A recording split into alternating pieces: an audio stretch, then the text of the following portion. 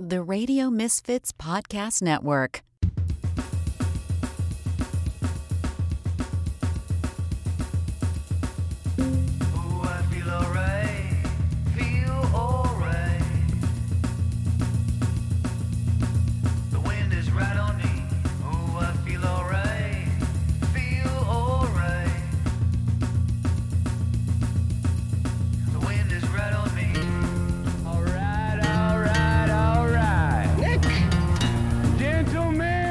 Your buddy, kind of guy you can drink a beer with. Start your engine! It's the Nick D Podcast. All right. It is the Nick D Podcast. How you doing? My name is Nick DiGilio, and you are listening to the Nick D Podcast. It's episode number 204. How's everybody doing? It is the Friday before Christmas. Hope everybody's having a lovely holiday season. I'm having a very interesting one. For those of you who follow me on social media or, know me, there are things that are happening with my folks right now, my elderly parents, that are quite challenging. My mom is having some issues, and my father currently is in the hospital and recovering from having a pacemaker put in, and all kinds of fun medical issues and mental issues that are happening with my elderly parents. So it's been a really memorable, if you want to use that word, holiday season for me. So anyway, I've been trying to keep myself occupied and busy, but it's been very stressful. I'm an only child, for those of you who are regular listeners to this podcast, and back when I was on WGN. And so, we're getting to the point where the elderly folks need some help in terms of mental help and some medical help and physical help and stuff. And so I've been that's been my holiday season thus far. So anyway, I hope everybody's having a great Christmas, and we're going to talk about really fun stuff here. And there you go. It is episode number 204. This is the Radio Misfits Podcast Network. It's the best podcast network in the world. Ed is my main man who does all the great stuff at Radio Misfits. I thank him for another spectacular year working with these guys. Incredible podcasts available at Radio Misfits. Varied and entertaining and informative and funny and very, very cool and mysterious and cool and real life. It's awesome. You can also listen to our 24-hour live streaming service, which is free. It's like radio, only much cooler. RadioMisfits.live. RadioMisfits.live. 24 hours of constant entertainment. Great music from the Unheard Music Show, where you can hear some unsigned bands and some really cool stuff. If you got a band that's unsigned, send in your music to RadioMisfits.com. And maybe it'll be featured on the 24 streaming service and on the show. And then also on the streaming service are episodes of the great podcasts available at Radio Misfits. You can hear my podcasts. I have two. Daily on RadioMisfits.com, the live streaming service. You can hear this podcast every day at 3 p.m. Central, broadcast live. And you can hear my other podcast, which is about Saturday Night Live. That's called That Show Hasn't Been Funny in Years, an SNL podcast. You can hear that daily at 9 a.m. Central. So those where you can hear my two podcasts and all the other great podcasts. So make sure you check out the 24-hour free streaming service. It's awesome, RadioMisfits.live. Jason Skaggs, he does all the music and the sounds and the themes and all the really cool stuff, and I want to thank him. Listen, if you want to be a part of this podcast, let's say you would like to advertise on this podcast, and you should, because a lot of people listen to this podcast. It'll be beneficial for everybody in the world. So be a sponsor right now. Write us and say, I want to advertise on the Nick D Podcast. Write a note to sales@radiomisfits.com. You want to be a sponsor, you want to advertise with us, sales@radiomisfits.com. We'll get to you, and we'll get you on. And also, if you just want to be a part of the podcast by leaving a voicemail, we have a voicemail system that's up and running 24/7 exclusively for you. That means you can call any time of the day, any time at night, with any message of encouragement or questions or concerns or contributions or magic megaphone requests, all of that fun stuff. You want me to scream something into the magic megaphone exclusively for you? I'll do it, and we'll play it. So, voicemail system 24/7, 773-417-6948. Leave your messages there. Drop us an email 24/7, nickdpodcast@gmail.com. Coming up on this episode, got to catch up with my friends Erik, Childress, and Steve Prokopy. They missed their last visit. They join me every 2 weeks to talk about brand new movies, and we do movie reviews. That's, a big part of this show is me reviewing movies. I've been a movie critic for 37 years now, and Erik and Steve join me. We got a lot of holiday releases to talk about, so we're going to jump in, review a bunch of new movies, and then prepare for the next time we talk after this, where we will talk about the best and worst movies of 2023. But we're going to end the year talking about a bunch of the movies that are out in theaters and streaming right now that you can see. So Erik, Childress, Steve Prokopy, big-time movie reviews coming up. The great Esmeralda Leon is going to join me, and we're going to be talking about a bunch of stuff, including Christmas specials and dumb warnings and summing up 2023 in a pretty simple way. Also, as you may have known, well, today is Friday, but on Tuesdays, my dad usually tells a joke. We're taking a break from that because of what's been happening in our personal lives. So my dad will be back soon at some point to tell jokes on the on the Tuesday episodes. So, but today is Friday. I hope everybody has a great weekend. I hope it leads into the fantastic holidays coming up for the whole week. Everybody's off for the week. You got Christmas, and then you got New Year's, and then we're back into the grind in 2024. And hopefully all of the drama and the craziness that's happening in my life with my parents will be past that and moving on to much better and much brighter things. So hope everybody has a fantastic Christmas. Oh, you know who else wishes you have a fantastic Christmas? Hi, I'm Carrie Russell, and I love Nick's show. I know you do, baby. Hi, I'm Carrie Russell, and I love Nick's show. She loves Christmas as well. So anyway, Erik, Childress, and Steve Prokopy are my movie critic buddies, and we've got a lot of brand new movies to talk about so that you can play catch-up during the holiday break here. Lots of big movies to talk about, and then Esmeralda will be joining me. But first, I want to tell you about a fantastic book that I loved and that you should check out. You can read it, you can hear it, you can do everything you want with it, and you should buy it. Hey there! Are you tired of the same old stories? Well, buckle up, because Brian Alaspa's Devoured, yeah, that's right, Brian Alaspa's Devoured is about to take you on a wild ride. St. Louis is teetering on the edge with riots, unrest, and the mayor's downright stubborn insistence that the 4th of July must go on. But don't tell that to public safety manager Logan Field. He's got problems bigger than the most overcooked barbecue. With a deadly attack, a missing boy, and mysterious events that make your Aunt Sally's ghost stories look like a fairy tale, something sinister is brewing in the city. Logan's at his wit's end. The only help he can find is a struggling hunter and a professor who's a whiz with ancient evils. It sounds like the start of a bad joke, right? But there's nothing funny about what's awakening in St. Louis. So join the race against time as this unlikely trio faces down an evil as old as time itself. Think your commute's tough? Try saving a city from being, you guessed it, devoured. Brian Alaspa's Devoured will have you laughing and gasping and frantically flipping pages. So grab some popcorn, turn down those lights, and dive into a world where saving the city just might be the craziest 4th of July ever. And trust us, it's more exciting than a sparkler, and the only thing that might get burned is the midnight oil as you read till dawn. Brian Alaspa's Devoured. Thrilling, chilling, and the perfect way to spice up your summer. It's available now in paperback for Kindle exclusively through Amazon.com. Brian Alaspa's Devoured. Congratulations. You're about to listen to the Nick D podcast. It's by far the best decision you've made today. It makes the other podcasts seem like crap. Oh yeah, don't be a jagoff.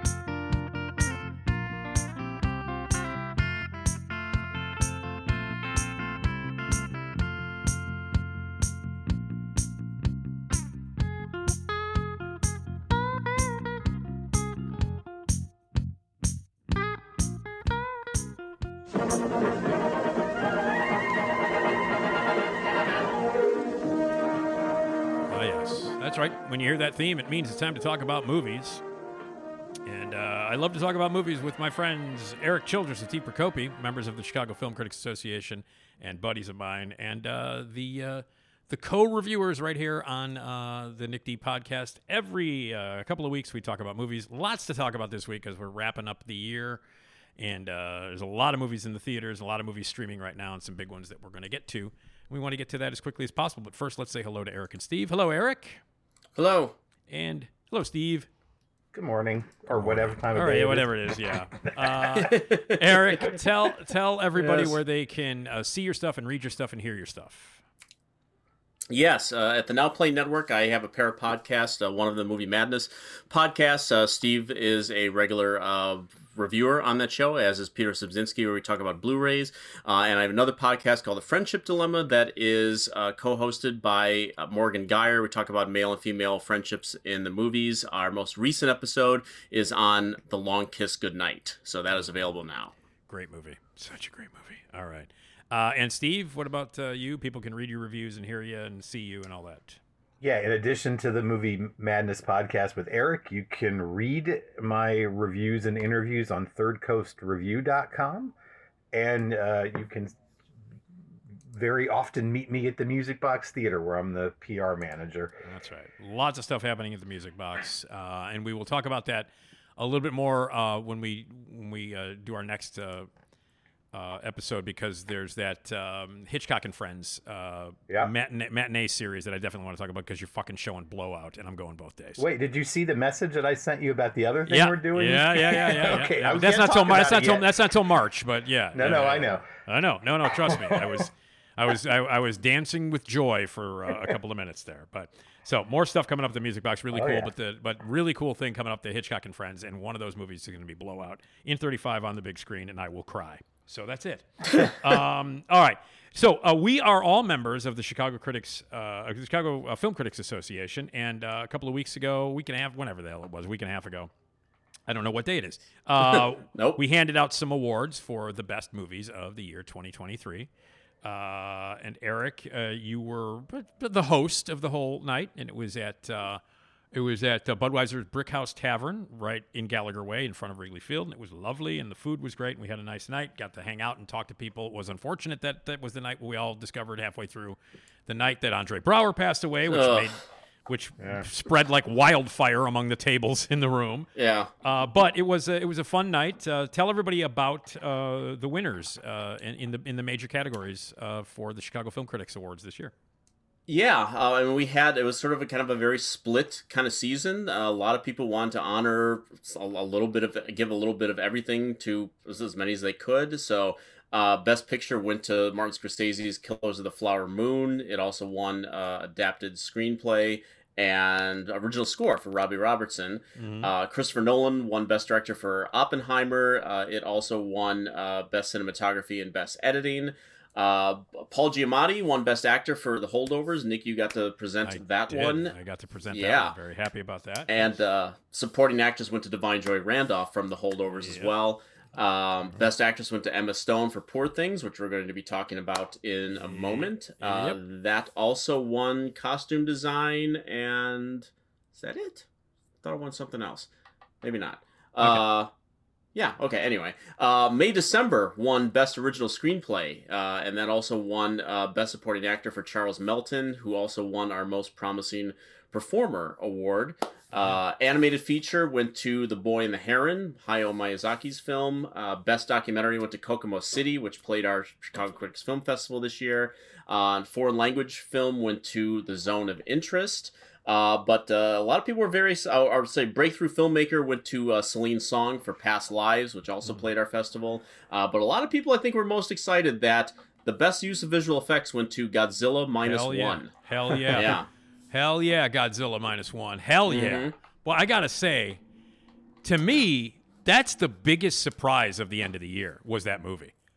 Like, literally, I was like, what the fuck? I mean, like, I was like, oh, there's a Godzilla movie coming out. Okay, I don't know. Is it going to get released? Is it going to be in one theater for a day? You know how they do the Godzilla thing? Mm-hmm. And I was so blown away by it. I was like, oh my God, it's like the best Godzilla movie in decades. And one of the best movies of the year. What a stunning surprise. What a gift for the end of the year, Godzilla -1. Man. What a great surprise. So anyway, well, that was fun. It was a fun night, and we all got to hang out and talk, and it was cool. It was a good night. So Killers of the Flower Moon winning Best Picture. That's cool. I'm all for that. Yeah. That's a terrific movie. So there you go. All right, well, we have a lot of new movies to get to, and so we should do that. So a lot of big ones. So let's start off with Wonka, which is the latest from director Paul King, who made the two Paddington movies and other things. Yeah. And, of course, based on the Roald Dahl character with my boyfriend, Timothy Chalamet, playing the title role of a young Willy Wonka in a prequel to all the stories that have been told before. So, Erik, why don't you tell us about Wonka, and we can review that one. Yeah, really briefly, I mean, this is a prequel. This is, how, as the trailers say, how Willy became Wonka. And we meet Timothy Chalamet, who is more or less he's an orphan. He's looking to make his way in the chocolate business. He's got, the best recipes in town, in many ways thanks to his mother, who has passed away. They were poor, and she showed him, everything there was to do, how to make chocolate. But, of course, he runs comes into a capitalist society where there's like a big three group of chocolate makers that try to quash anything he tries to do, they try to quash, including getting the local police, led by Keegan-Michael Key, to just stop him at every turn. Thankfully, he does have some allies along the way. There's a fellow orphan that he teams up with, and also some old accountant in the basement of the hotel where he's staying that used to work for one of the big three people. And it's just the story of how the chocolate factory came to be, which a lot of people were not looking forward to a prequel to the story, another sort of intellectual property, mine for, whatever capitalist things the studios got going, obviously. But the fact that Paul King, who directed both of the Paddington films, which are considered two of the best family films of the past decade, gave me so much hope for this movie. And while I do believe the film do be pretty visually dazzling, and while it's not advertised in the commercials too much, it is in fact a musical. Yes, and I found the songs to be pretty delightful. Normally songs either musicals live or die sometimes by the success of their songs. And while I could not hum them to you now, in the moment, I was actually enjoying them, and I think they're actually the best parts of this movie. I think that the musical numbers and the songs and the sort of the joy and the fun that they seem to be having with it are the best stuff in this movie. The stuff in between with the talking and whatnot, I was not as interested in. But I was the thing that really bothered me about this story is that it never gets up to the point for us to understand really how Willy became Wonka. Like that character that we know from the book and probably more from the Gene Wilder film than the Tim Burton film, is how he became so cynical, how he came to hate children. And I mean, we get a little bit of the greed part in this, but even by the end of this movie, he's still kind of fanciful and whatnot, and we don't really get that sense. And I don't know if this movie either didn't want to tackle that aspect of the character, or it never really understood him to begin with. And that was something that hung over this movie while I was watching it like a cloud. Not that I was expecting him to go like some full Darth Vader transformation by the end of this thing, or even the way that Snow becomes the president at the end of the Hunger Games prequel. But I wanted to see a little bit of that darkness creep into this story, to sort of just a little bit of despair, and that was something that I think is really missing from them. So it's ultimately a kind of a mixed bag for me. Okay. All right, Steve, what do you think of Wonka? I liked it more than I did, and I agree with Erik that the music is probably the best part of the film. And the thing he's talking about with how it doesn't really leave off where the known, like the familiar story begins, I always just assumed that they were thinking they were going to make another movie where we were going to cover that stuff, because this movie is already kind of villain heavy. I mean, there's a lot of bad guys in this, and for that reason alone, I'm not even sure what the appeal for children or families is going to be, because there's just like so much darkness in this, and it's playful darkness, but like sometimes it isn't. And so that didn't bother me as much. It didn't sort of leave off where we thought it would, but overall I thought Chalamet is really good. I'm not sure whimsical Chalamet is my favorite Chalamet. I think I like him when he's more dark and brooding, but he's fine. Like he's perfectly fine here. But yeah, it is strange that his best friend through this whole movie is a little kid, and like, wow, he really made a turn at some point that we never really address. And I will also say that there isn't, I don't think there's a ton of, I think what people would call nostalgia mining going on here. Even the use of one of the songs from the original film, I think is really perfectly placed. I think it makes sense where they drop it in. It doesn't just feel like hey, let's throw this in here to get everybody excited. It's done. It actually sort of forwards the story a little bit. So I was more in the camp of really liking it, but with just a couple reservations. Okay. Yeah, I loved it. I thought it was great. Now, I mean, people who regularly listen to me or know me know that I can't stand the 1971 movie, the Gene Wilder movie. And I know that that's sacrilegious, and I know that I'm of the age where it's like, oh, what the hell is wrong with you? Because it was and I watched it. I never liked it. I hate the goddamn music. I hate the songs in it. I've always had major issues with it. I prefer the Tim Burton movie, and I know that's, again, people think I'm insane. I think the Tim Burton movie is a lot better than the original Gene Wilder one, and much truer to Dahl's voice and stuff. In this one, yes, I agree with you guys that there isn't it doesn't lead into the darkness that Wonka has. But I think, like you said, Steve, I think there's enough darkness in it already, and I was not unsatisfied with it, and I thought it had Dahl's mindset and his sensibility read throughout. I thought the musical numbers, as you guys mentioned, were fantastic. I thought the songs were great. I thought the cast was amazing, and all the dark stuff that's in it. It's loaded with dark stuff, and there's a lot of there's a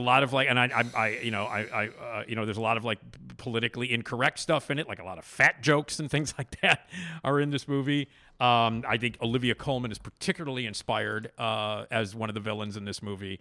All of his partners who live down in the basement of the grungy hotel where they're being held captive, I think are fantastic. The production design, everything about it. I'm a huge fan of this movie. And of course, Timothée Chalamet is one of my favorite actors on the planet right now. I think the guy is incapable of not being charming and lovely and dark. And whatever he does, he's great at it. And I loved him in this. So I think it is fitting that Paul King directed it. It's got his sensibility all over it. It's beautifully made. And it's consistent with the stuff that he did with the Paddington movies. I loved Wonka. I actually had a great time watching it. So I loved it. So there we go. No one mentioned Hugh Grant at all. Yeah, None but of us. yeah. He was very funny. He's very funny. Yeah, he's funny. Yes. He is. He's very funny, and everybody's talking about how he was miserable when he made it, which is not surprising because Hugh Grant he's a miserable man now. Yeah, which is fine with me. I like him. I like miserable old Hugh Grant more than I like stammering British hair guy. So anyway, all right. So that's Wonka, and now let's move on to Poor Things. Steve, tell us about Poor Things. Yeah, this is the latest film from Yorgos Lanthimos, who it's based on a novel by Alistair Gray, and it's about. I don't think it's a spoiler to say that it's about sort of the evolution of Bella Baxter, played by Emma Stone. It's a young woman. The very first shot of the movie is her committing suicide, so I don't think that's a spoiler. But she is brought back to life through unorthodox means by a unorthodox scientist, Dr. Goodwin Baxter, played by Willem Dafoe. Under her protection, Bella is sort of eager to learn and is rapidly kind of coming back. But initially, her language is very infantile, and her motions are very much like a child. He hires a med student named Max, played by Rami Youssef, to sort of observe her and just track her progress because he's busy being unorthodox again in his medical practices. So he of course, because Bella's so beautiful and he wants to sort of take care of her, Max falls in love with her, but kind of soon after that happens, she is whisked away, or more like she runs off with a Lothario named Duncan, played by Mark Ruffalo, and they kind of go on a whirlwind trip together that's filled with lots of sex, and Bella's sort of burgeoning sexuality happens just before they leave, but he kind of comes in at the right moment and opens that part up to her. I think he's a lawyer, right? I think that's right. And so, yeah. But very much like a debauched lawyer. Anyway, they kind of go across Europe, and we should mention at this point that this is a period film, but not really set in this world. And you'll get clues of that as the film goes on, that certain cities are not the cities that they look like in the late 1800s or early 1900s. They are sort of sometimes a steampunk version of these cities. And so I'm not really sure how to explain it other than just to say it's not really science fiction, but it is. And as the film progresses, Bella becomes more sophisticated in her language, in her movements, in her attitudes. You could view this film as a feminist thing about sort of taking over your sexual identity and just owning it. And at one point she even goes to work at a brothel, which is run by a madam played by Catherine Hunter. And and then you get, and then later in the film, once Bella has she doesn't really remember anything about her life before the suicide, and there's a reason for that. But I don't want to spoil that part of it. But she finds out she was married at one point, and that her husband, who's played by Christopher Abbott, let's just say once we meet him, we have a better understanding of why she might have jumped off a bridge. So, this is a wild movie. I guarantee you have never seen another film like this. And again, Lanthimos sort of specializes in this. He did The Favorite with Stone a few years ago. He did The Lobster, Dogtooth, Killing with Sacred Deer. This guy does not repeat himself, and he does not care about what other filmmakers are doing. He is of his own world, basically. And even if I don't like one of his movies, and I'm not sure that's ever happened, I'm so happy a guy like this is making movies. Emma Stone, the performance of the year, without a doubt. I'm so happy that she won in our awards thing. And so, this movie, Poor Things, is one of the best films of the year. Okay. Erik, where do you stand on it? I very much enjoyed it too. Everything you can say about Emma Stone's performance, it really just isn't enough. That was the thing. I've only seen the movie once so far, so I'm eager to see it again before I make out my end of the year list, because I think it runs a little long in the middle. But so much of it was I was probably just distracted just watching and observing what Emma was doing with this performance and how she has to progress. And it's like I said this to Steve on our other show, that as someone who has been babysitting my nephew and nieces and whatnot, and I get to see them 5 times a week. The difference between a 4-year-old and a 2-year-old is just staggering. Just where did you learn to put together sentences and all these kind of things? And that's kind of what you're watching in this 2-hour stretch, 2+ hour stretch during this movie, is watching someone grow up mentally in front of your eyes, and you can't even question it, because that's just life. That's just the way it happens, and the way Emma is able to channel that into this performance is just incredible. Ruffalo is very funny, sometimes almost a little much for me. He is so over the top as this baby, this man baby in this movie, that I'm just like, okay, you could dial it back a little bit by the end, but then we get another man baby later on in the movie by Christopher Abbott. But no, it's a very enjoyable, a very original piece of work, stunning to look at times, and Emma Stone's performance above all. Yeah, I love this movie. It's one of my very favorites of the year.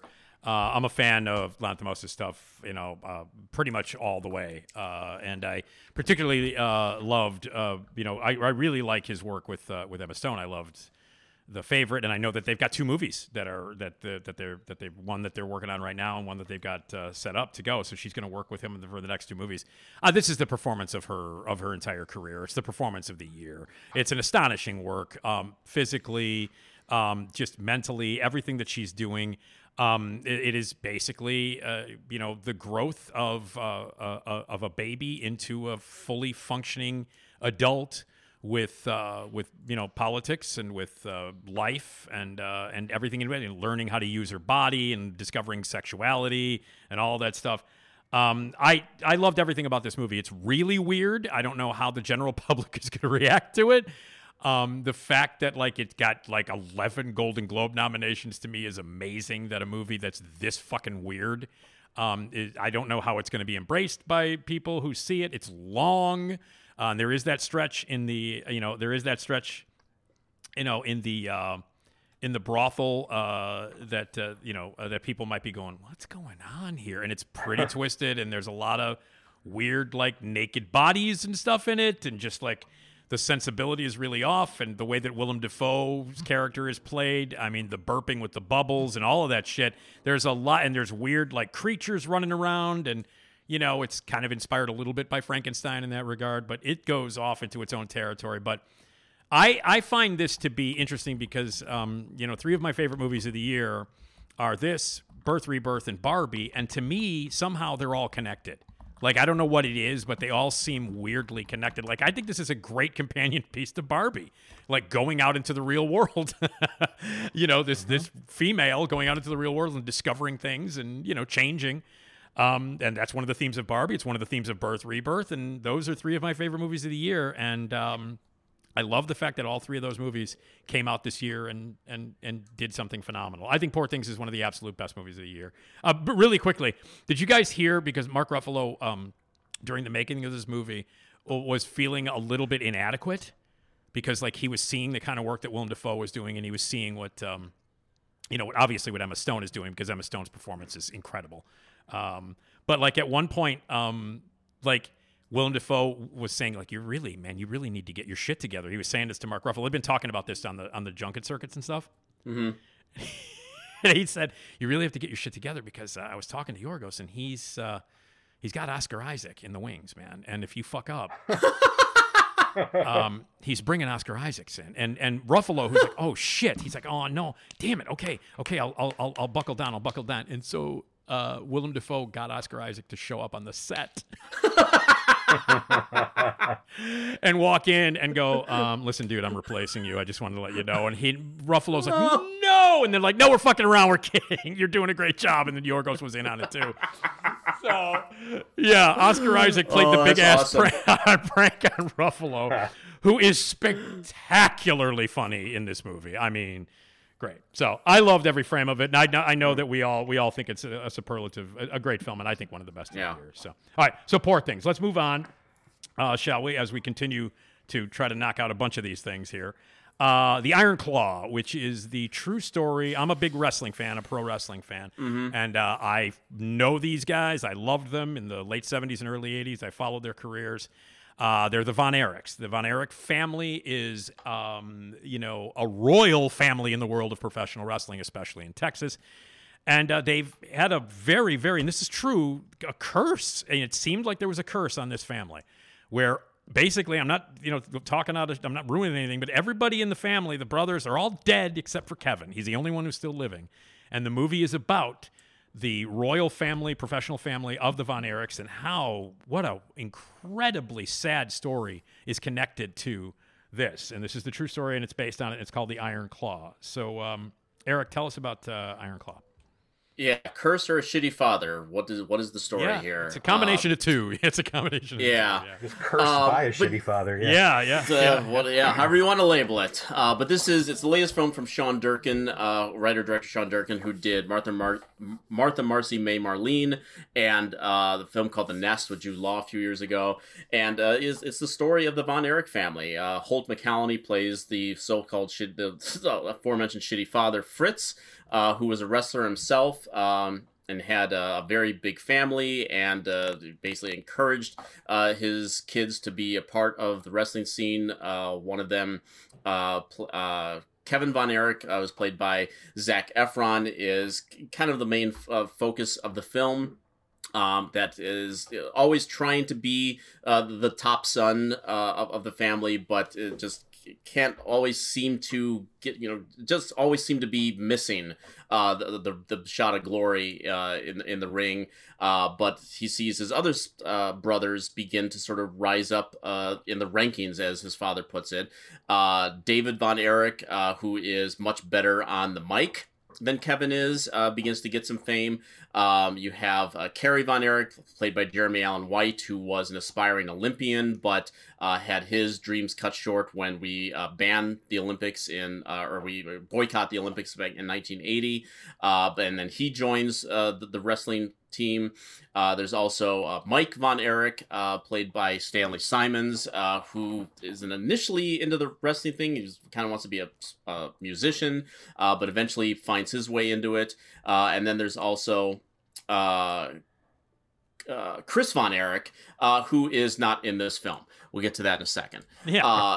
So as Nick mentioned, I mean, this is a family where just everything that could go wrong did go wrong, not the least of which is the way that the father, sort of mentally put in these guys' heads that, they needed to be the best and continue along this family tradition. They had a big part of the wrestling business, this thing that they were doing at the time, the USWA or whatever it was at the time. I'll just be really blunt about this movie. I think that this is a really terrible screenplay. And I think this movie fails not only the audience, but I think the family as well in telling the story. I don't think this film rises up to the occasion to give us a really great portrait of this family, because I think it's spread too thin amongst them. It wants to give all these characters their moment of tragedy, which is sort of the best way to put it, because there's literally about a 15-minute stretch in this movie where I think we lose 3 of these characters at once, and I kind of get what Durkin might be trying to do with that, and just kind of pile it on all of us at once, the way it was piled on in his family, even though it was stretched throughout several years. There were parts of this movie that I'm just like, where is the real focus? I mean, the father character is there, and he's kind of hangs like a cloud, but I don't think they do a really great job of really showing you entirely what this guy was doing to these boys. I don't think Zac Efron's performance is particularly interesting at all. I think he's just kind of doing cartoonish dumb guy character throughout the bulk of this movie. None of the other brothers, I think, really get an opportunity to shine. And how this... I mean, there were 6 brothers. One of them died at a very young age and didn't have to go through a lot of this bullshit. But the elimination of the Chris Von Erich character, who was at a brief time was a wrestler as well, the explanation that Durkin has been giving on the circuit for excluding this character, saying like, well, it's just too much tragedy for the audience. I mean, imagine if you're like, because there's a moment in this movie where the deceased brothers are, reunite in heaven, at one point. And I just think if they had that character, if heaven does exist, and that character, and Chris Von Erich is up there looking down at this movie going, man, I killed myself and I can't even get in this fucking movie. This movie really angered me by the end of it. I was unmoved by it. I think it's a really bad screenplay.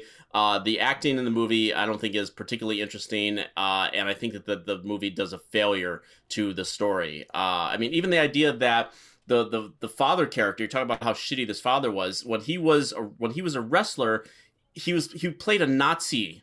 That was his character. Yeah. And the idea of connecting that, I don't even remember if they even referenced that in the movie at all, but the fact that he played a Nazi and he's kind of trying to create the perfect family in a way is never really touched upon. And I think it's just, there's so many avenues the screenplay could have found ways to tell the story instead of, I think, ultimately exploit it.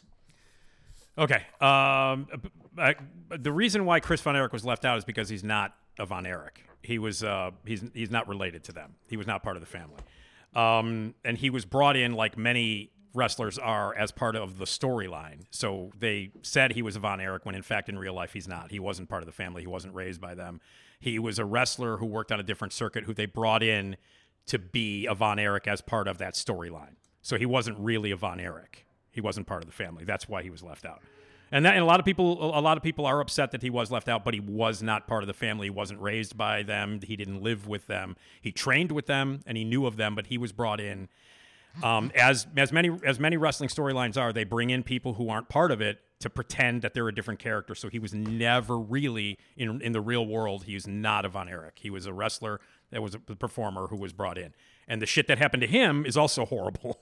But that's just part of wrestling in general, because the pro wrestling world, you die young, and it's a very fucked up world. And but anyway, I wanted to clarify that he indeed was not part of the family. So whether that makes it better or worse, I don't know. But I just wanted to let everybody know that he was. So he wasn't Fritz's son? No. He was Chris Von Erich was a guy who worked wrestling, and they brought him in to be part of the storyline when some of the Von Erichs were dropping out. They brought him in to pretend to be a Von Erich. So he was not raised by Fritz. He was not. No. There's some really bad research out there then. Okay. I didn't do any research. I didn't do any research because I've been watching the Von Erich since the 70s. So I know that when they brought Chris in, now I don't know whether I don't know. Okay. I did not do research whether he was a son from another marriage or something like that. But as far as I know, he was just a wrestler who was brought in to pretend to be a Von Erich because he resembled the family. And at that time, you wanted to keep as many Von Erichs in the storyline as possible, even though they were dropping like flies.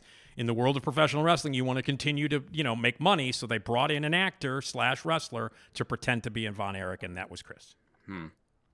So anyway, all right, Steve, what did you think of Iron Claw? Yeah, I will also add that the way that Chris went out, it would have been repetitive in this film because we are. I mean, it's just we don't need. I honestly don't need another one of those in this movie. And ultimately, though, I do want to mention this. Anytime you're going to make a serious movie about pro wrestling, it's going to end in fucking tragedy because, like. Wow. I've been a fan of pro wrestling my entire life, and I know you guys know this. Fucking wrestlers die young, man. And it's a really fucked up lifestyle. And, you end up doing a lot of drugs and you end up doing all this. You're away from your family. You do a lot of booze. And there's, that whole era, where everybody was on roids and fucking up their body. I mean, people die young in wrestling. If you were to take a list of wrestlers who passed away before their prime or wrestlers who died before they were 60, it's astonishing. So the pro wrestling world in general, when you make a movie about pro wrestling and you want to do it seriously and examine it, inevitably it's going to end up tragic because that's just the fucking world that it is. So, I think that kind of goes with the territory when they made this movie. And they just happen to be making the most tragic story in pro wrestling history. That's all, Yeah. I'm sorry. Go ahead, Steve. No, it's okay. So I was going to say, and I would actually throw, as much as we could talk about how bad a father Fritz was, the mom was no joy either. And she's very often sort of just pushing off her kids who are coming to her for like genuine help or advice. And she's like, yeah, talk to your dad, talk to your brothers. Like, it's like, Jesus, woman, like these are your kids. And Maura Tierney plays her with, I think, just a perfect blend of like sort of warmth and then iciness at certain times that you're not expecting it. Anyway, so I will say, I really like this movie. And I honestly think, like, I'm sure that people who are wrestling fans are gonna appreciate a lot of what's going on here. Yeah. But this film has to appeal to beyond that audience, and I am beyond that audience. So, and I was like, I thought Durkin not only handled the very sort of human story of this family with a combination of like empathy and hard truths, but I think also we didn't even talk about like the staging and shooting of these wrestling matches are pretty exceptional. Absolutely. And reveal that even though the outcome of these matches may be scripted to some degree, the wrestling itself is very real and very painful and often bloody. Yep. And I'm sure those, like I said, the people who know this family are going to appreciate the lengths that the filmmaker goes to kind of capture the authenticity of this world. But like, as a piece of art, I think it needs to draw in the rest of us. And it certainly accomplishes this thanks to and I think Efron's performance is really nuanced, especially once he meets his future wife, Pam, who's played by Lily James. Yeah. I think she's kind of underutilized, but also manages to stand out somehow. And as soon as those two become married, she kind of gives Kevin this love and support and stability that he never had at home, at least in the way that he would have liked it, I think. And I think I honestly think it accounts for him being the only surviving Von Erich to date. I think he got to see a better life with her, and it just made everything different. And I'm not sure I would have revealed that one little bit at the end of the movie there, Erik, but because I think movie that moment should not have worked. And it does. On paper, it shouldn't have worked. And I was stunned at how much that moved me at the end. Yep. And I think it's a relentless portrayal of a sports family legacy that is shameful sometimes and tragic as it is immortal. And I'm like I said, I didn't know any of the way these people died. So I'm not going to talk about that, but I think the reveals are all the more impactful if you don't see them coming. Yeah. Like most punches to the gut. If you don't see it coming, it hurts worse. So, and we should mention this film it's gonna open everywhere, but it's also gonna be open at the Music Box. So, let me throw that plug in there. Okay. It's hard for me to be, objective about this because I'm a wrestling fanatic, and I've been a pro wrestling fan for my entire life. And the Von Erichs were among the most legendary wrestlers, particularly Kerry, the dude that. The guy from The Bear who plays him in the movie. He was the most. I mean, he was the most.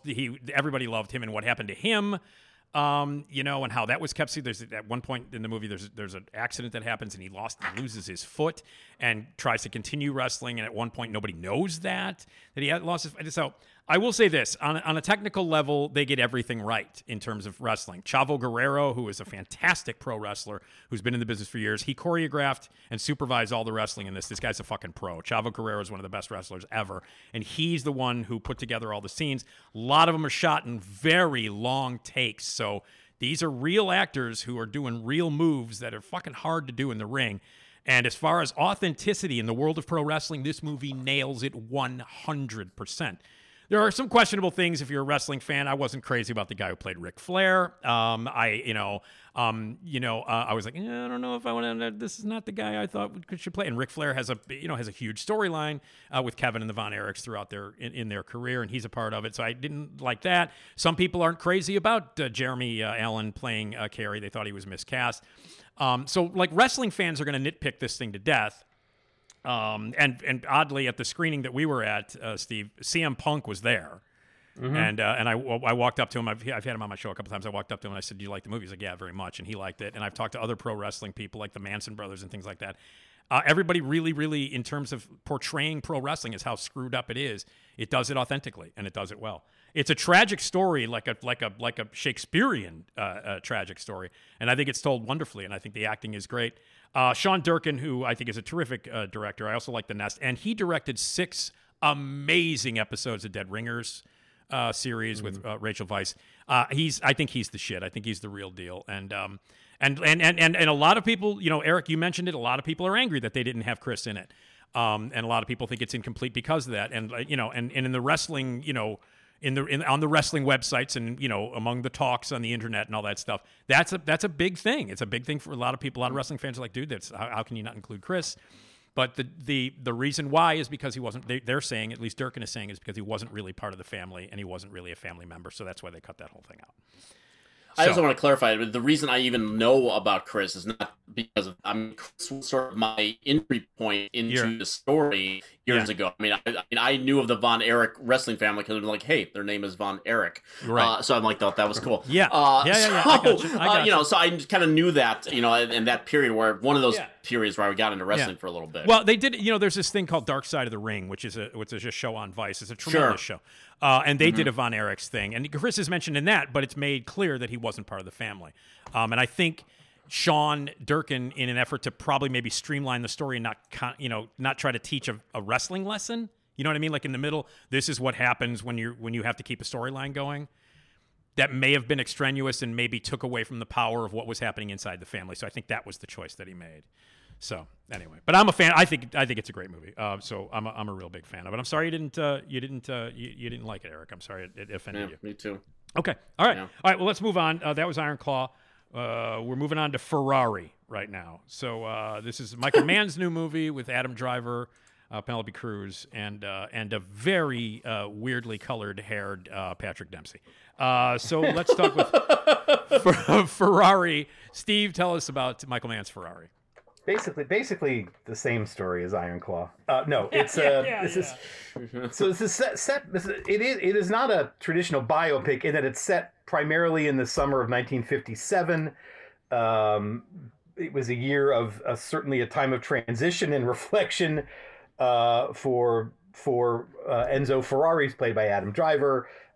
His company was on the verge of bankruptcy. His marriage to Laura, who's played by Penelope Cruz, has been on shaky ground ever since the death of their son a year earlier from an illness. And his mistress, Lena, who's played by Shailene Woodley, is pressuring him to publicly acknowledge their son, Piero, and give him the Ferrari name. All the while he's struggling to prepare his driving team, which, yes, does include very weird performance by Patrick Dempsey. Also, Jack O'Connell's in there. But anyway, that he's there for this very dangerous 1,000-mile race across Italy called the Mille Maglia, and the only way his company cannot go broke is if the team wins the race and the world starts buying more of his cars. Oftentimes movies about business can be, I think, deadly dull, but when it's tied to the sort of life and death race, I think it's a lot easier for us to stay locked in. Ferrari's, I think, greatest achievement are the racing sequences shot with impeccable heart racing skill by cinematographer Erik Messerschmidt, who also did The Killer earlier this year, not that long ago, and it's made to feel terrifying and teeth rattling, as they likely were in real life, and combining the visuals with the knowledge that these cars were in no way death-proof cages the way they are now only makes it even more nerve-wracking. The film does not shy away from the dangers of Formula One racing, and the thing, if you hate this movie, the thing people are going to talk about at the end is this crash scene that's near the end of the movie that long after the film is forgotten, that sequence is going to be remembered, I think. Anyway, I think where the film falters is when it starts to involve the members of the racing team and their various strategies in this race. And it's kind of a kick to see people like Patrick Dempsey and Jack O'Connell in these mostly thankless roles, but and actually make an impression still just by being themselves. There's a weird little through line about this bastard son trying to get Enzo to get an autograph of one of the drivers, and so of course we know that guy's going to die horribly fairly soon after. The film perhaps has a few too many foreshadowed moments like that, and while it doesn't ruin the movie, it gets kind of tiresome. The film is basically a waiting game, also sort of off the track, for Laura to discover her husband's second family and be crushed by the fact that he has another son after they've lost their son. Even before that moment, though, like, Laura is portrayed as unstable due to her grief and willing to sacrifice the company just to hurt her husband. That being said, I don't think anyone's going to argue, like, Penelope Cruz is the best thing in this movie, and I think she kind of reels back in Laura to a certain degree and makes her something more than just cruel and vindictive. She's a woman, like, it's very much in pain and suffering deeply and lashing out as a result.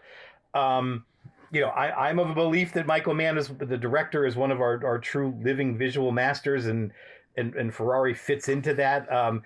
I think his ability to turn his actors into the embodiment of cool is also something that he does, but I think this movie needed a little more than that. I think sometimes he sacrifices a more in-depth look at a character for the sake of style and polish. Driver is good enough here to pull off that Ferrari cool while still giving us bits of his soul, but they definitely aren't in the screenplay, and that helps the movie, but it doesn't necessarily save it. So anyway, I mean, thank God for the badass racing scenes. I'm a little mixed on this one, but yeah, okay. That's about as much as I'm willing to say. Okay, Erik, Ferrari. Yeah, it's a movie. And I'm of the opinion, somewhat controversial opinion for some, that Michael Mann has not made a good movie since The Insider. Yeah, and then I include Collateral on that list. Okay.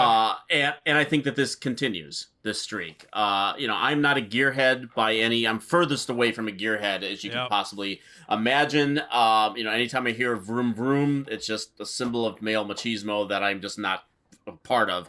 But I do agree with Steve that the best scenes in this movie, there's two things about this movie. One, the wrestling scenes. Here we go. The racing scenes are very well shot, particularly towards the end, that final race. It's very well shot. I don't necessarily say exciting because I didn't really care about what the outcome of it was, but they are very well shot. The other thing that is, I think, rises above the level of this movie is Penelope Cruz, as Steve said. I think she is by far the best thing about this movie. Maybe it's just because, I don't know, maybe ever since I've seen Priscilla and I've seen like this and Napoleon, I keep thinking, like, I would rather see the movie about the woman in these relationships than the man at the center of them. I would much rather hear about Josephine than Napoleon. Every time Penelope Cruz is on screen, you like, her face is ready to explode. Yeah. And it's just, and she's the way she contains it is just a fiery performance. And I'm like, I want to stay with her. Stay with her. Now get rid of Shailene Woodley. I don't want to hear. Go back to Penelope Cruz. I don't care about Shailene Woodley and the bastard child, and his toy and all that shit. Driver's fine in the movie, but I don't care about the story. I don't think that they do anything interesting with this character whose trying to maintain this legacy. I'm like, who gives a shit? Honestly, it's a fucking car. So I'm coming from a place where I just like, as much as you care about wrestling, Nick, I care as little about cars. I gotcha. Okay.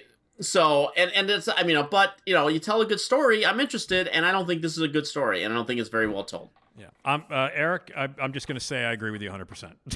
Okay. I do want to say the crash scene is pretty astonishing, and I don't know any of the history. So when it happened, I went, no. Whoa! And I know that some people know the history of what happened. I had no idea that it was going to go there. And the racing scenes are fine, and like you, Erik, I run very hot and very cold on Michael Mann. Mostly cold. Like, I don't care, But Penelope Cruz is unbelievable in this movie. She is by far the best thing in the movie. And the Italian actress who plays Ferrari's mother fucking rules. So they've got 2 scenes together. And I remember I was watching this movie with Julie. We were watching it, and like, there's that scene where she walks into the house and she drops the groceries, and Penelope Cruz drops the groceries, and Ferrari's mother comes in. I'm like, all right, here we go. Now we got a scene between these two. Now here's something. You know what I mean? And here's a movie full of handsome guys driving fast cars, and I wanted to see 2 women in a kitchen yell at each other. That's what I wanted more of. So, no, I'm not a big Michael Mann guy. I couldn't care less about Ferrari or his cars or any of that shit. I thought, Adam Driver can add, a more mediocre accent to his list of mediocre accents that he's done in movies. But meanwhile, Penelope Cruz steals the whole fucking show. That's it. So, not a fan. All right. All right. Let's do this. Let's do this one as quickly as we can. Erik, this is Maestro. It's director Bradley Cooper, star Bradley Cooper, co-writer Bradley Cooper's follow-up to A Star Is Born, where he plays Leonard Bernstein. So, talk a little bit about Maestro, and then let's quickly review this thing. Okay, let's quickly set the story up. Bradley Cooper plays Leonard Bernstein, and we get the flashback to his rise, through the New York Philharmonic, and how he his personal life and whatnot.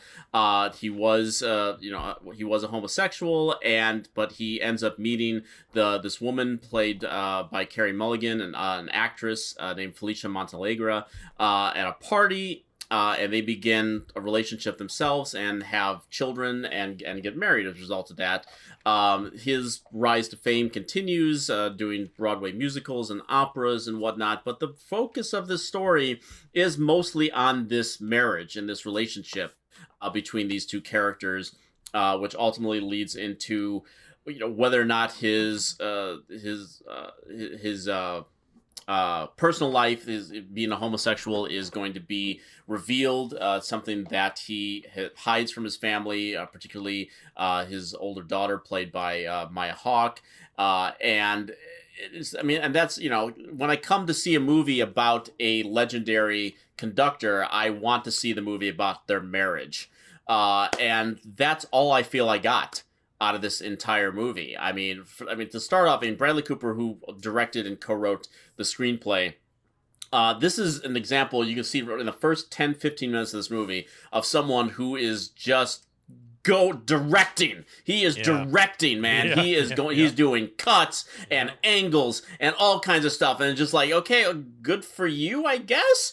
But it's such a overkill in telling a story that ultimately is not going to rise to the level of the kind of the histrionics of the music at times. The soundtrack is wall-to-wall Leonard Bernstein compositions, and but by the time the movie kind of settles down into the story of this relationship, where a lot of scenes are set on their country house or whatnot, I was just like, this is a story about the music, right? And by the end of it, I didn't learn. I don't felt I learned anything about Leonard Bernstein. I learned a lot more about this guy from sitting across a radio booth with our late good friend Sergio Mims than I did about this movie. And by the end of it, I was sad, not because of this story and how I wasted 2 hours with it, but I'm missing our friend who I would have loved to have heard what he thought of this movie, because this movie was in production before he passed. He would have ripped this fucking movie to shreds. He would have ripped it to shreds. I guarantee you, Sergio would have ripped this movie to shreds. Anyway, go ahead. Oh, okay. Steve, go on. All right, Steve, that's all I got. It's not good. Steve, go ahead. I'm going to say two things. One is that, like, I've seen Bradley Cooper in a lot of talk shows lately talk about how many years he's been working on this movie. And and when you watch it, you're like, there is such a thing as going too deep in the weeds. Like, I think he knows it so well that he doesn't inform us of things that he just thinks is common knowledge. Yeah. There are scenes like early on with Jerome Robbins or Aaron Copland. He just calls this guy Jerry a couple times and we're supposed to know that. Like, I mean, maybe from contextual clues, but again, if you don't know that much about West Side Story, how the hell are you going to know that, like, what's going on there? And it's just like, it's frustrating. And I say that as someone who understood it and still like, how is anyone who doesn't know that going to understand this? Okay. So I think, but just in terms of the performance, I think he got so lost in mimicking Bernstein's voice and mannerisms, he forgot to act. I think this is a bad performance on his part. But as bad as he is, I think Carey Mulligan is fantastic in this movie. Like, I think she carries the film, and when she's not on the screen, with a couple of exceptions, I think the film just dives. And so now, that being said, I think the stuff later on with the older Bernstein, with all the great prosthetics by Kazuhiro, like, that stuff I was more into, and especially the scene, the 1973 performance of Mahler's Resurrection Symphony, which is largely like a 6-minute, almost unbroken sequence with him conducting. I'm like, he's like, his hair is flailing and he's waving his baton. I'm like, that's exactly what I wish we had more of in this movie. Like, explaining how he became that guy. Yeah. And I also like that there's no original score in this film. It's just bits of Bernstein's own work. I think that's smart. Yep. I wish it had been a better movie. I do think, I'm sure this will endear this movie to you even more, Nick. I think it covers a lot of the same territory as Tar. I was going to mention. Trust me, I was going to mention that when I was talking. It's about looking at, like, excusing bad behavior by someone just because they're deemed a great artist. Yeah. I mean, it's. And I say that as a huge fan of Tar, but this movie is not Tar. This movie is not. Yeah, I found it more and more frustrating as the gay stuff is the least shocking stuff about this movie.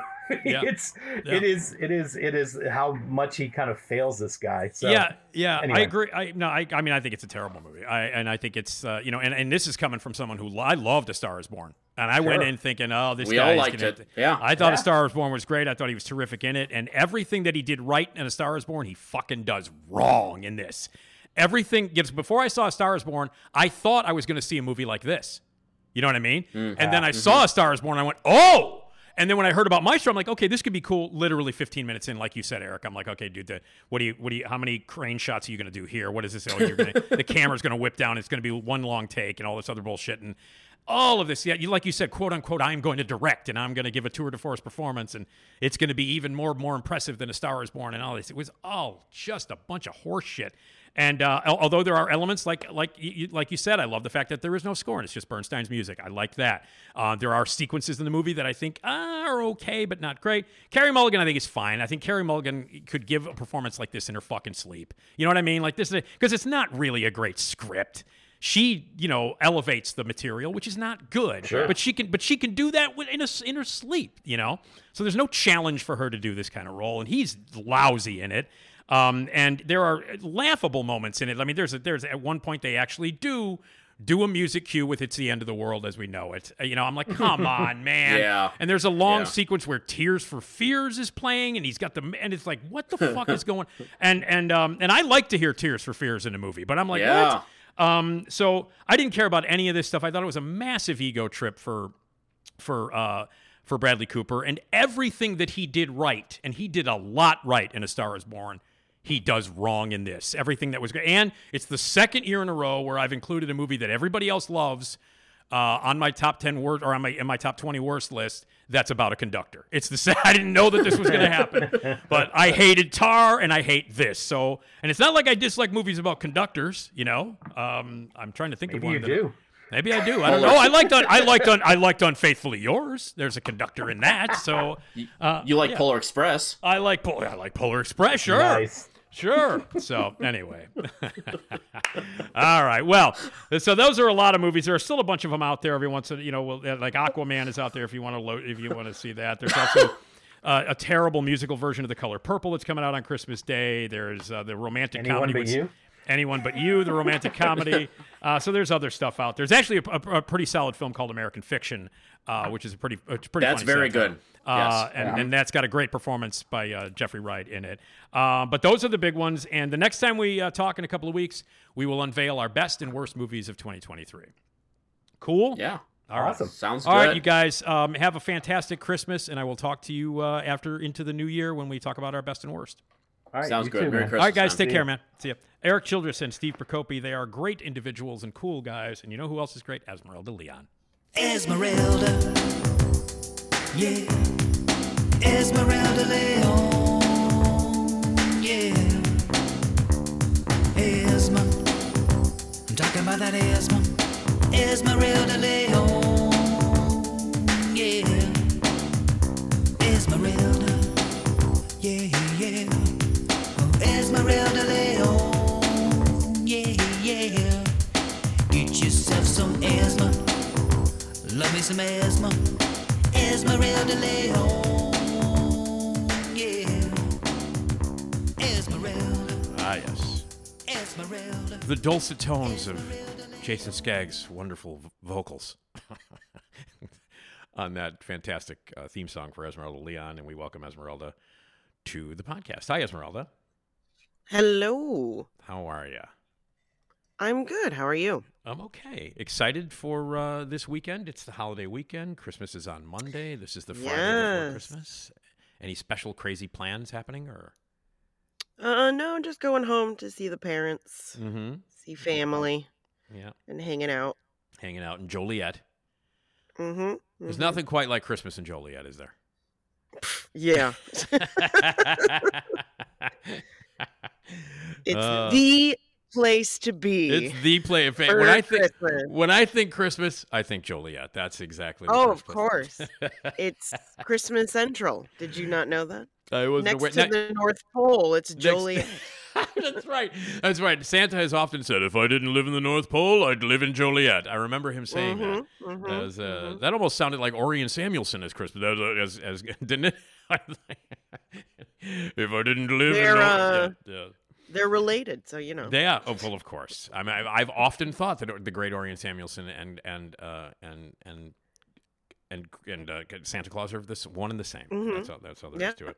Did you guys, in Joliet when you were a kid, when you guys were growing up or anything like that, were there any neighbors or any special parts of Joliet or the town where they would have the crazy candy cane lane where the houses would be overly decorated or, crazy lights and stuff like that?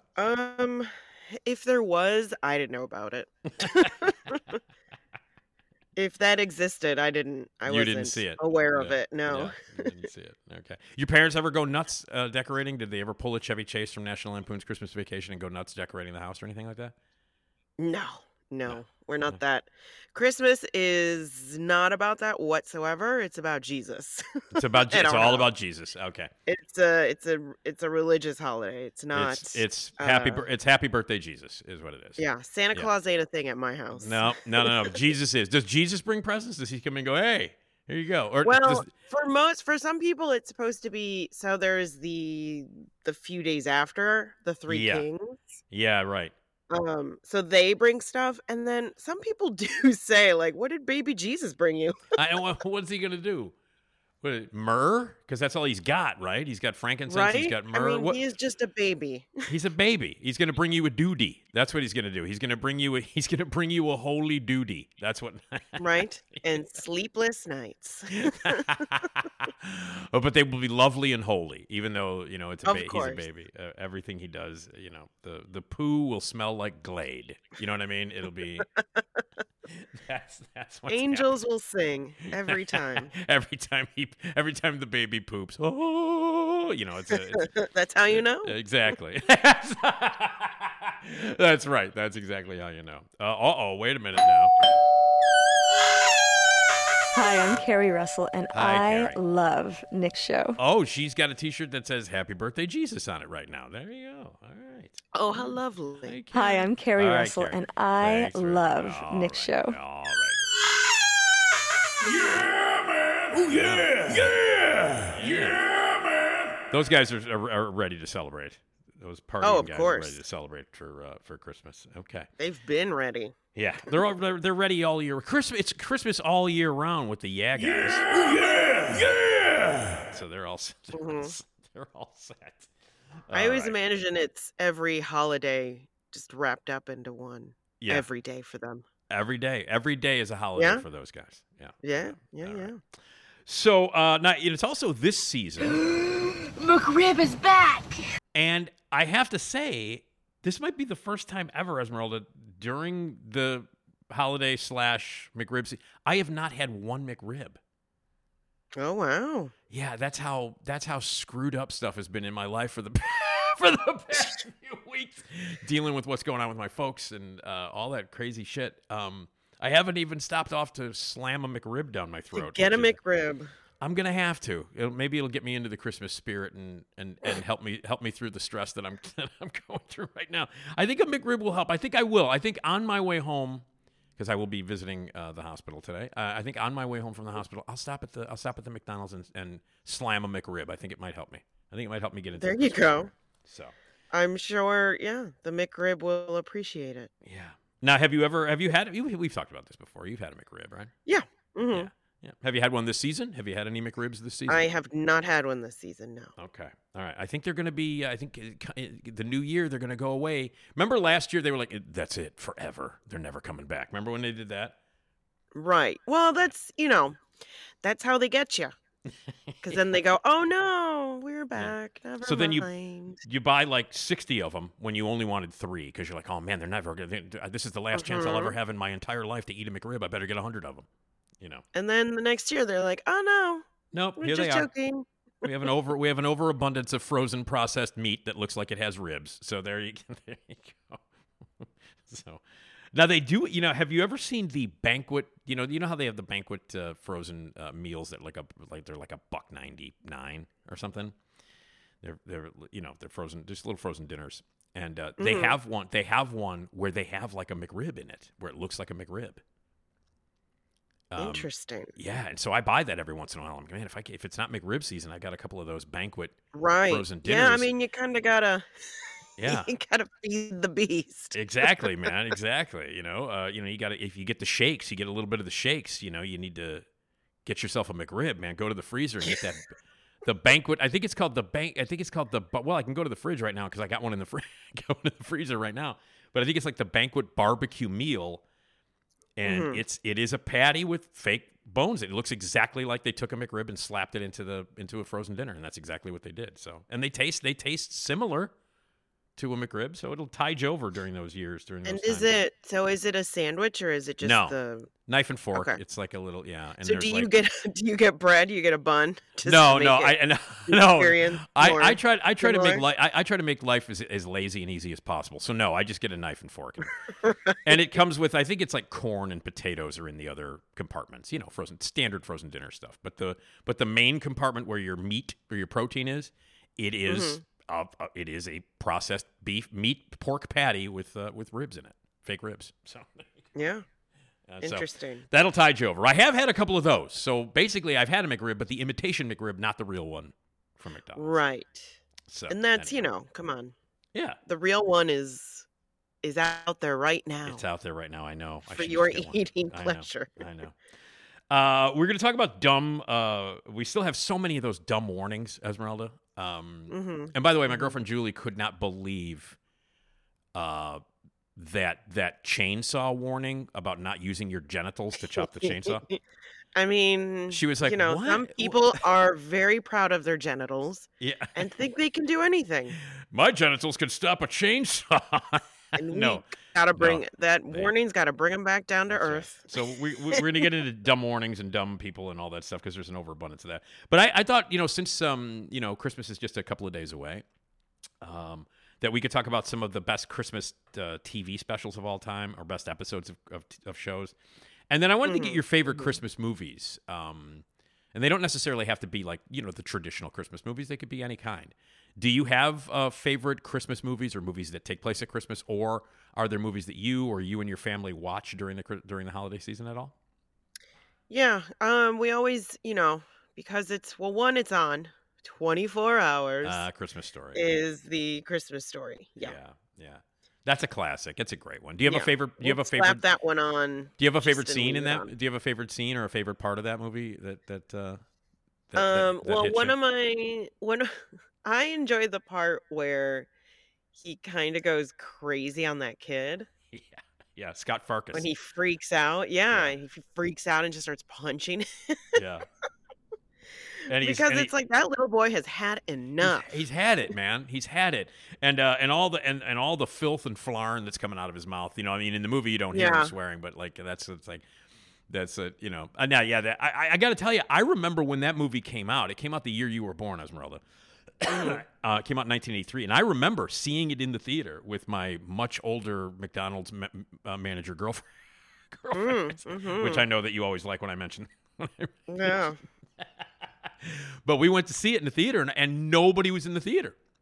And when it came out, I remember when it came out, I was like, when did it come out? 1983, November, like late November. It was the holiday season. So it came out at an appropriate time, and it was like late November. It was right at the beginning of the holiday season in 1983. It came out, got a major release, and my girlfriend and I went to see it. And there were like 7 people in the theater, and we walked out and went, "Oh my God, that's so great! It's so entertaining, it's so hilarious," and it bombed. It bombed at the box office, and then of course, you know, obviously now 40 years later, and this is the 40th anniversary this year, 40th anniversary of a Christmas Story. But now, of course, it's a classic, and it's on for I don't know how many years. It's 15, 20 years. It's been running on TBS and TNT 24 hours. Although I guess, I don't know, are people more, I feel like every year people get more and more Christmas-y. They do, yeah. Because, like, even now, people, like, Halloween is over, and they're immediately like, Christmas! Exactly. Yeah. No, I mean, and you're right. You're absolutely right. I mean, Christmas starts earlier every single year. It's absurd. It's really absurd. It's like, there are still, like, I remember going into the Walgreens across the street when they put out, you know, they just put out the Halloween candy, and then there was a little section in the seasonal aisle that was already dedicated to little mini Christmas trees and stuff, and I'm like, for Christ's sake, it's only like October 8th. And so, and some people that is too late. Yeah, people love it. People love it. I don't quite understand it, but Christmas Story, another movie, and you know, It's a Wonderful Life bombed too when it came out, when it was originally released, and it got terrible. Everywhere, in every form. And I think it's widely considered, if we were to do a poll, I think it's widely considered to be probably the universal favorite Christmas movie of all time. I think would be It's a Wonderful Life. Yeah, I could see that. Yeah, and it bombed, and it almost, like, when it came out, they were saying that Frank Capra's, you know, career was over, that Jimmy Stewart because Jimmy Stewart, I think, had a bomb right before that. And when it came out, it got ripped apart by the critics because they thought it was so depressing and so dark, and it is. I mean, it opens up with a guy who wants to kill himself. I mean, that's the opening of the movie.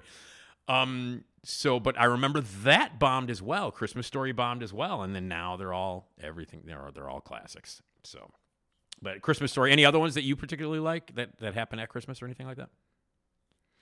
I would have to say, I enjoy Scrooged. Yes, with Bill Murray. Yeah. Yes. Yeah. Which is it's like a Christmas Halloween movie. It is. It's a twist. It has, for some reason, to me, like this weird Halloween-esque feel. Yeah. But it's a Christmas movie. It is. And it's a weird take on, Christmas Carol. Obviously, I like all the stuff where Bill Murray is mean at the beginning. That's my favorite stuff in the movie. Like when he wants where he's a Scrooge. Yeah, where he wants to staple the antlers onto the mouse. Remember there's this. Yeah. And I also like the you might have to look this up, Esmeralda. The name of the because the TV network that he runs, he's like a ruthless Scrooge TV network guy. They're running a movie with Lee Majors, like it's called like the night the reindeer died or something like that, and it's like he's Santa, like Santa, right? And he's got a machine gun, he's fucking killing people and stuff. Yeah, it's like the night the reindeer died. He's getting his like revenge, right? Yeah. I remember, Santa Claus and Mrs. Claus are both. Yeah, and they bust out like heavy artillery and stuff, and Yeah, they have big old guns. Scrooge came out in the 80s, and at that time, like late 80s, and that was at the time when all the Rambo movies and all the big shoot 'em up movies, the Stallone and Schwarzenegger and all those movies were coming out, where everybody had a gun. So yeah, but I remember that. I remember loving really all that stuff. And Carol Kane is like one of the ghosts that punches him all the time. Like she shows up and just keeps punching Bill Murray. Yes, she's one of the best. She's one of the best ones. Yeah. And then what's his name from New York Dolls? Buster Poindexter, David Johansen. Yes, he's the cab driver. So good. Yeah. Yeah, that's a good one. Scrooge is a good one, and that makes sense. Knowing you, Esmeralda, it makes sense that you like that one. That totally makes sense. My favorite Christmas movie of all time, I think we've talked about this in the past, is The Ref. It's my favorite. I love that movie. I watch it every Christmas. And for people who don't know it, Dennis Leary plays a cat burglar who he sets off an alarm and has to kidnap a family and hide with the family until the cops stop searching for him in this small town. And he just happens to kidnap the most dysfunctional family on Christmas Eve you could possibly imagine. And it's Kevin Spacey and Judy Davis. Everything about that movie is accurate about. So are you a fan of The Ref? Yeah. I haven't watched it in a while, but I remember, it was a good movie. Yeah, it's great. Now, have you ever heard of The Ice Harvest? Yes. Is Christina Ricci in it? No, that's The Ice Storm. That's The Ice Storm. Okay. The Ice Storm. No, that's the one that actually was nominated for Academy Awards. That one takes place on Thanksgiving. Okay. And that's a very fucked up dark movie about like the twisted era of families during the holidays in the 70s, and Ang Lee directed it. It's a fantastic movie. No, but The Ice Harvest is a movie that about 6 people have seen. Harold Ramis directed it, and I think it's the best thing he ever directed.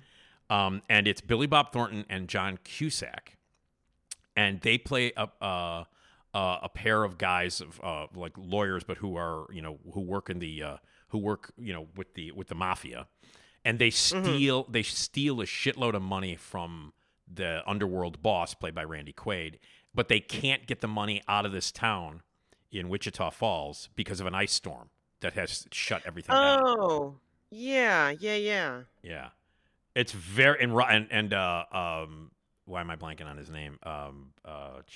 From oh my God, he's in Flatliner. Of course, Flatliner is the first thing that pops into my head. He's in one of the Chicago shows. Oliver Platt. You know Oliver Platt, right? Yes. He plays the drunken lawyer in it. And it is absolutely. It was shot in Illinois, and there's a lot of local actors that are in it, and it's great. If you've not seen it, I think it's the best performance that John Cusack has ever given, and it's like it's very dark and very twisted, and it's like maybe my second favorite Christmas movie of all time. But it's very, very difficult to find. It's out there. I mean, I think it's streaming, but yeah. But The Ice Harvest, it's not your typical "Hey, everybody, Merry Christmas" kind of movie. Yeah. But I like that one. So Ice Harvest and The Ref, those are up there pretty high on my list. Christmas Story. Do you like any of the classics? I mean, you mentioned Scrooge. What about anything else that you like? Not really. We're not. Christmas Story kind of just stays on. My brother leaves it on. Sure. Especially that it is now 24 hours. Yeah. It's easy. It's easy. You just turn it on and be on. Yeah. Now I can't remember what channel, what other channel does it, but a lot of these sort of like, your basic 24-hour cable channels. A lot of them are trying to do something. Now there's a channel. There's another channel. I don't know which one it is. It could be USA or something like that.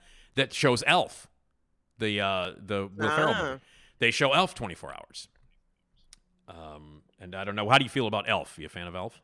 Yeah, I mean it's fine. Yeah, I'm not. I didn't get into it like that. Yeah, how people. Yeah, I'm with you. I mean, I like it. I like Will Ferrell. It's not. I wouldn't. That's not my favorite. I would. If I'm going to pick a Will Ferrell movie, it's The Other Guys with him and Mark Wahlberg. I still think that's the funniest movie he's ever made. That's not a Christmas movie though. Yeah. All right. How about Black Christmas? Have you ever seen Black Christmas from 1974? No. It is with Margot Kidder, one of her early movies before she became Lois Lane, and Andrea Martin before SCTV. Olivia Hussey, who played Romeo and Juliet. She played Juliet in Romeo and Juliet, the classic version.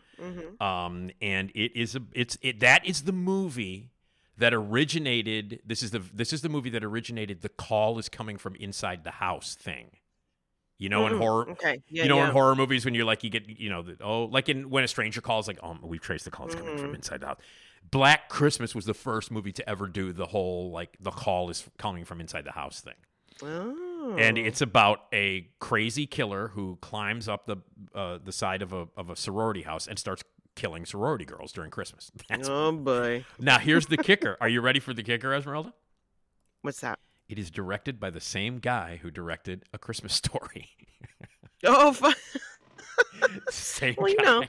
People have varied tastes and things, so they can do both. Same guy. He's directed, as far as I'm concerned, he's directed 2 of the greatest and classic Christmas movies of all time. They could not be more different. One is a really scary slasher movie about sorority girls getting killed, and the other is a lovely movie that gets played 24 hours a day on Christmas Eve. Yeah. I'm sure somewhere somebody is wanting to do Black Christmas 24 hours. Yeah.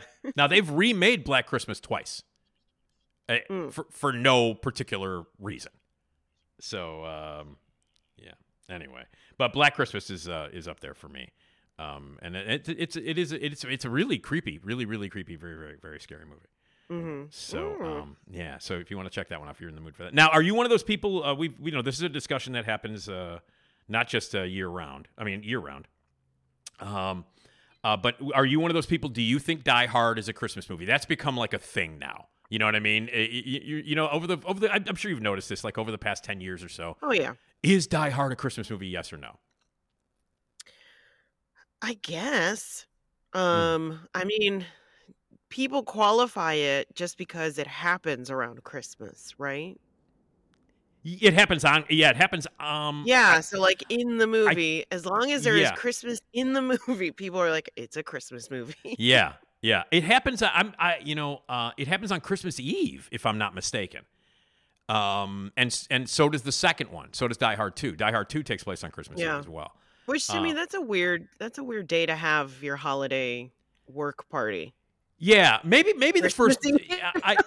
Now, see, I don't know. I have to say this. I mean, I've seen Die Hard a million times, but I got to say that I don't know it by heart like so many other people, because I know people who have seen that movie, countless times. And maybe it doesn't take place on Christmas Eve, but I know the second one does. I know that the second one, which I prefer, and I know I'm alone on that, but I like Die Hard 2 more than Die Hard, and I know that that's sacrilege to most people.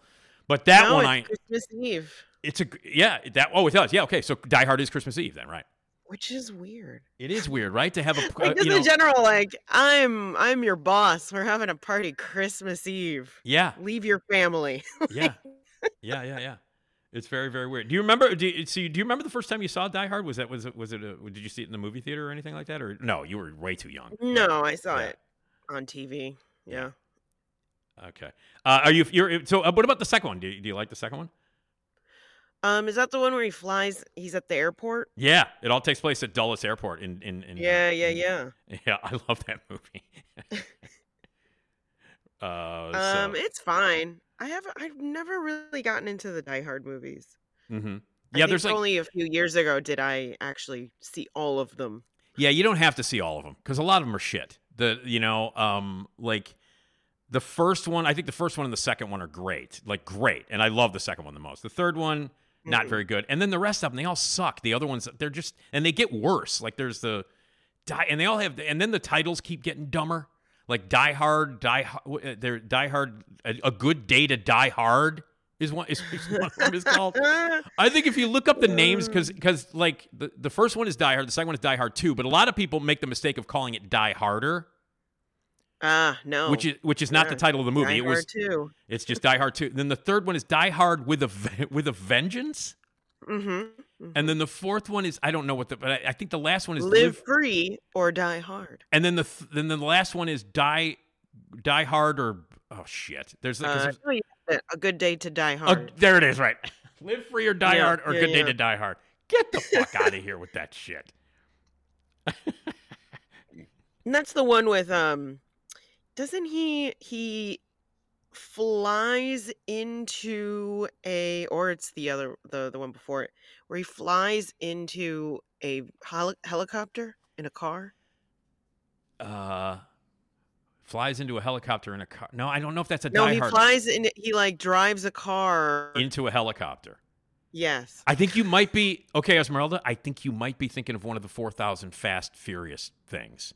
No, because it was him. It's Bruce Willis. Okay. Well, maybe it's one of the ones. What?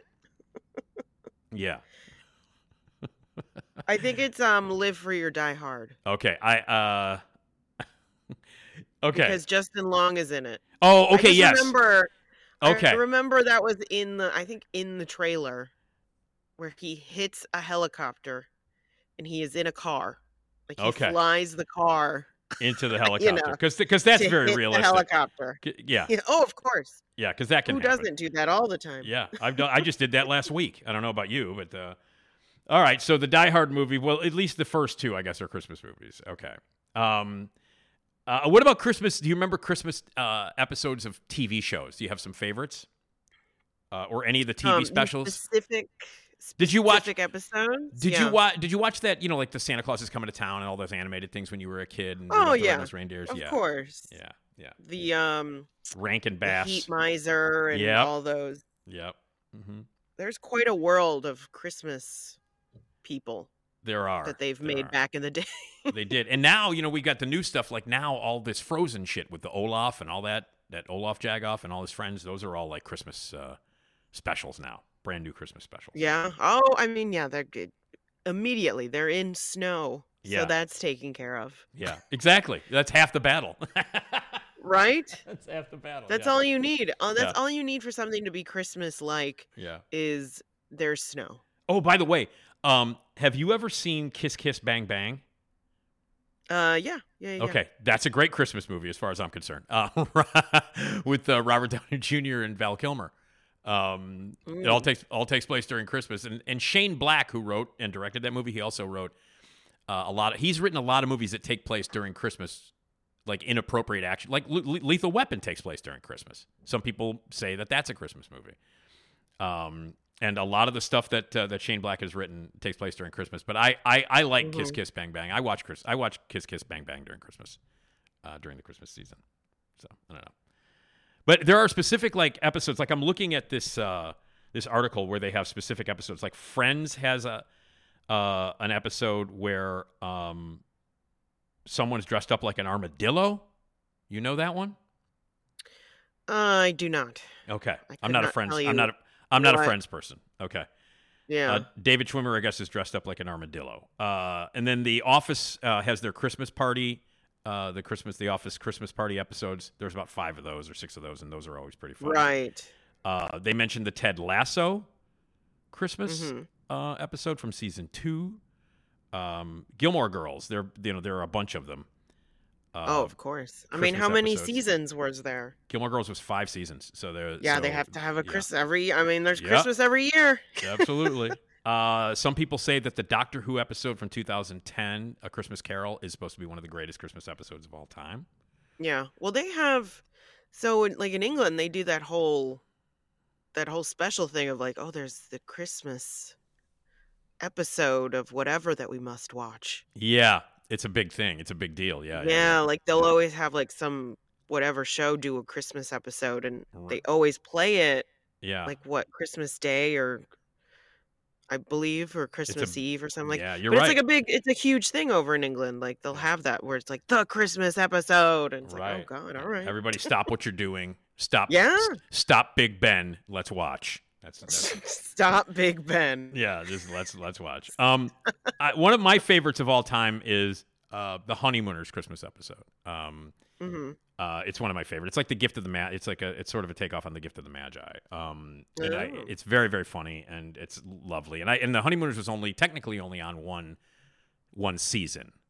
It was a part of the Jackie Gleason show, as a sketch for many years, and they had lost episodes because of that. But The actual classic 39 episodes is only one season of television, so there's only one Christmas episode, and it's great. It's one of my favorite Christmas episodes of all time. It's Always Sunny has always, like twisted Christmas episodes that gets mentioned here.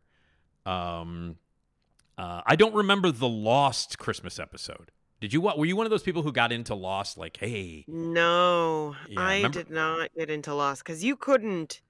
I mean, if you didn't watch it from the beginning, you were kind of lost. You were lost on Oh, Lost. see, wait, hold on a minute. Wait, hold on a second. Wait a second. There it is. Oh,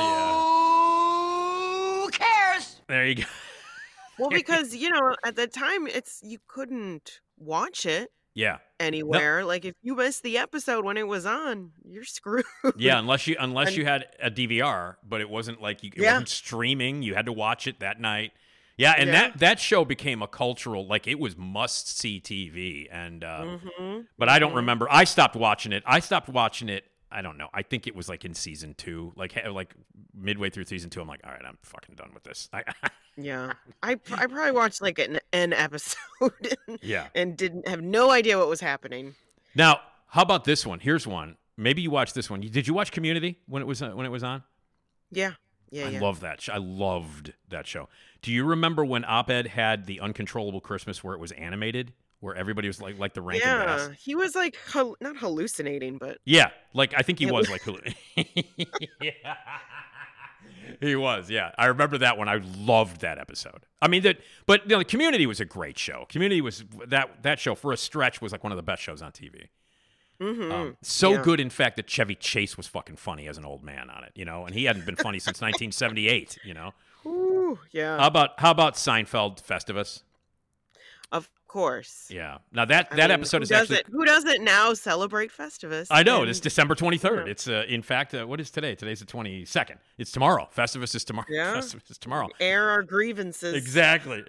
The feats of strength. And you got to get the aluminum pole. You got to get the Festivus aluminum pole out and put that up. Yeah. But that episode, a lot of people think it's called Festivus. That episode is actually called The Strike because it's the same episode where Kramer goes back to work at the bagel place, but then goes on strike. Remember this? Because he's standing out in front. No bagel, no bagel, no bagel, no bagel. He's standing out in front. So that's a great one. Now, you know that I'm obsessed with Zoe's Extraordinary Playlist. You know that I love that show. Right. It was on for 2 seasons. And by the way, Esmeralda, I don't know if you know this or not, but Jane Levy is coming to Flashback in August.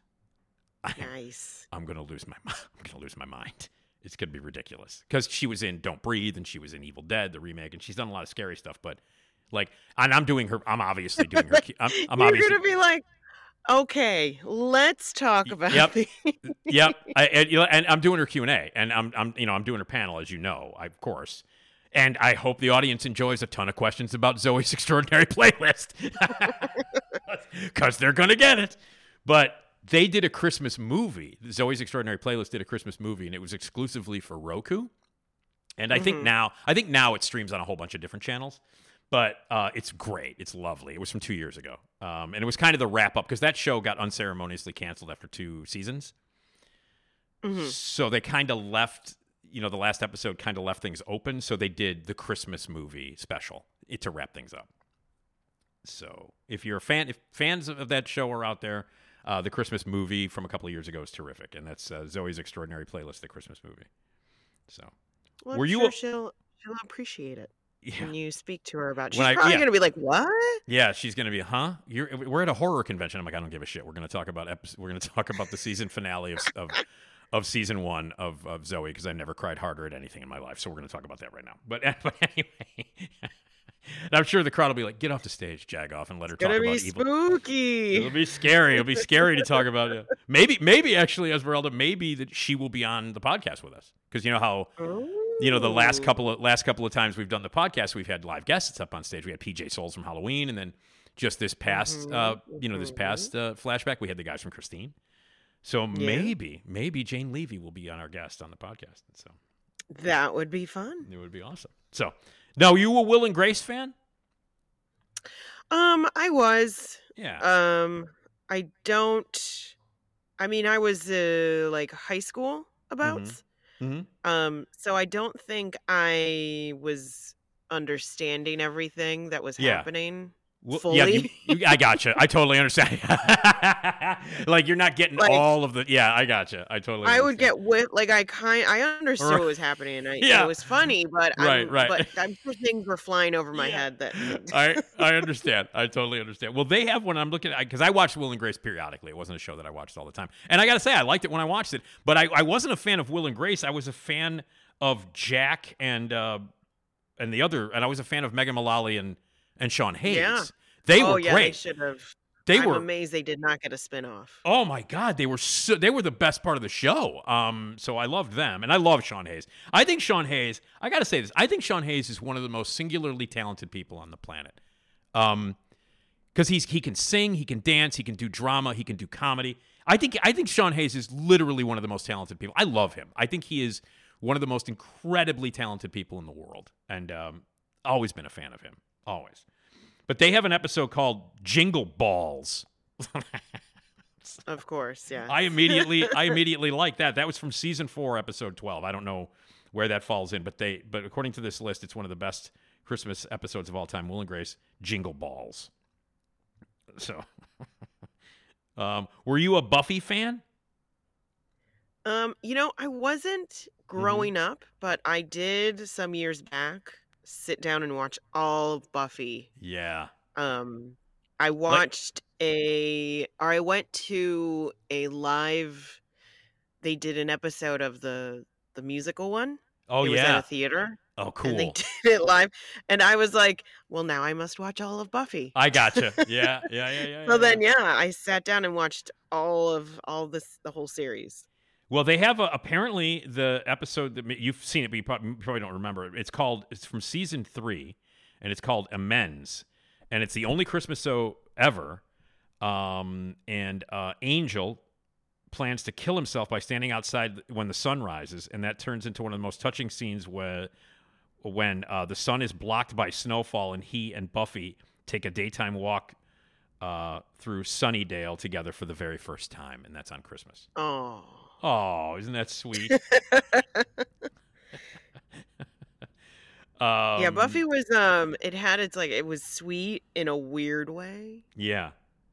Because it's just always, it's a very messed up show, in my opinion. Mm-hmm. Just like with the vampires and like everybody's, I don't know, everyone's got a lot of trauma.